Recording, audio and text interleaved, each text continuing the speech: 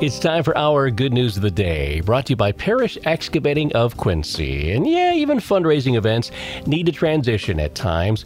For years, known as the Great Hospice Duck Race, raising money for hospice programs here in Branch County.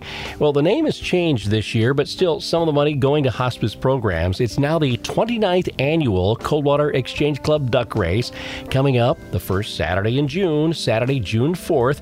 There will be a ducknetary race again at 12:30. There's going to be games for kids, the bounce house, food, silent auction, and more. That'll begin at 10 o'clock at Waterworks Park as well. And then the main race itself at 1:15. You can adopt a duck for just $5 per ticket. Now, you need to be 18 to buy a ticket.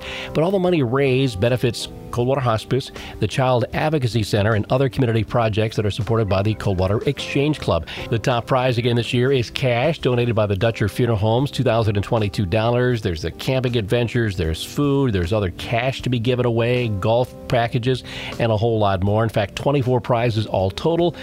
Again, it's coming up the 29th annual Duck Race, this time sponsored by the Coldwater Exchange Club. We're proud to be one of the co-sponsors as well, along with Grand Occasions, Joe Ferris at JF Graphics, and Graphics 3. So get your tickets, look for the yellow flyers all over the area at local businesses, or join us there that day and buy your ticket at Waterworks Park on Saturday, June 4th for the 29th annual Coldwater Exchange Club Duck Race. Glad to see it's back.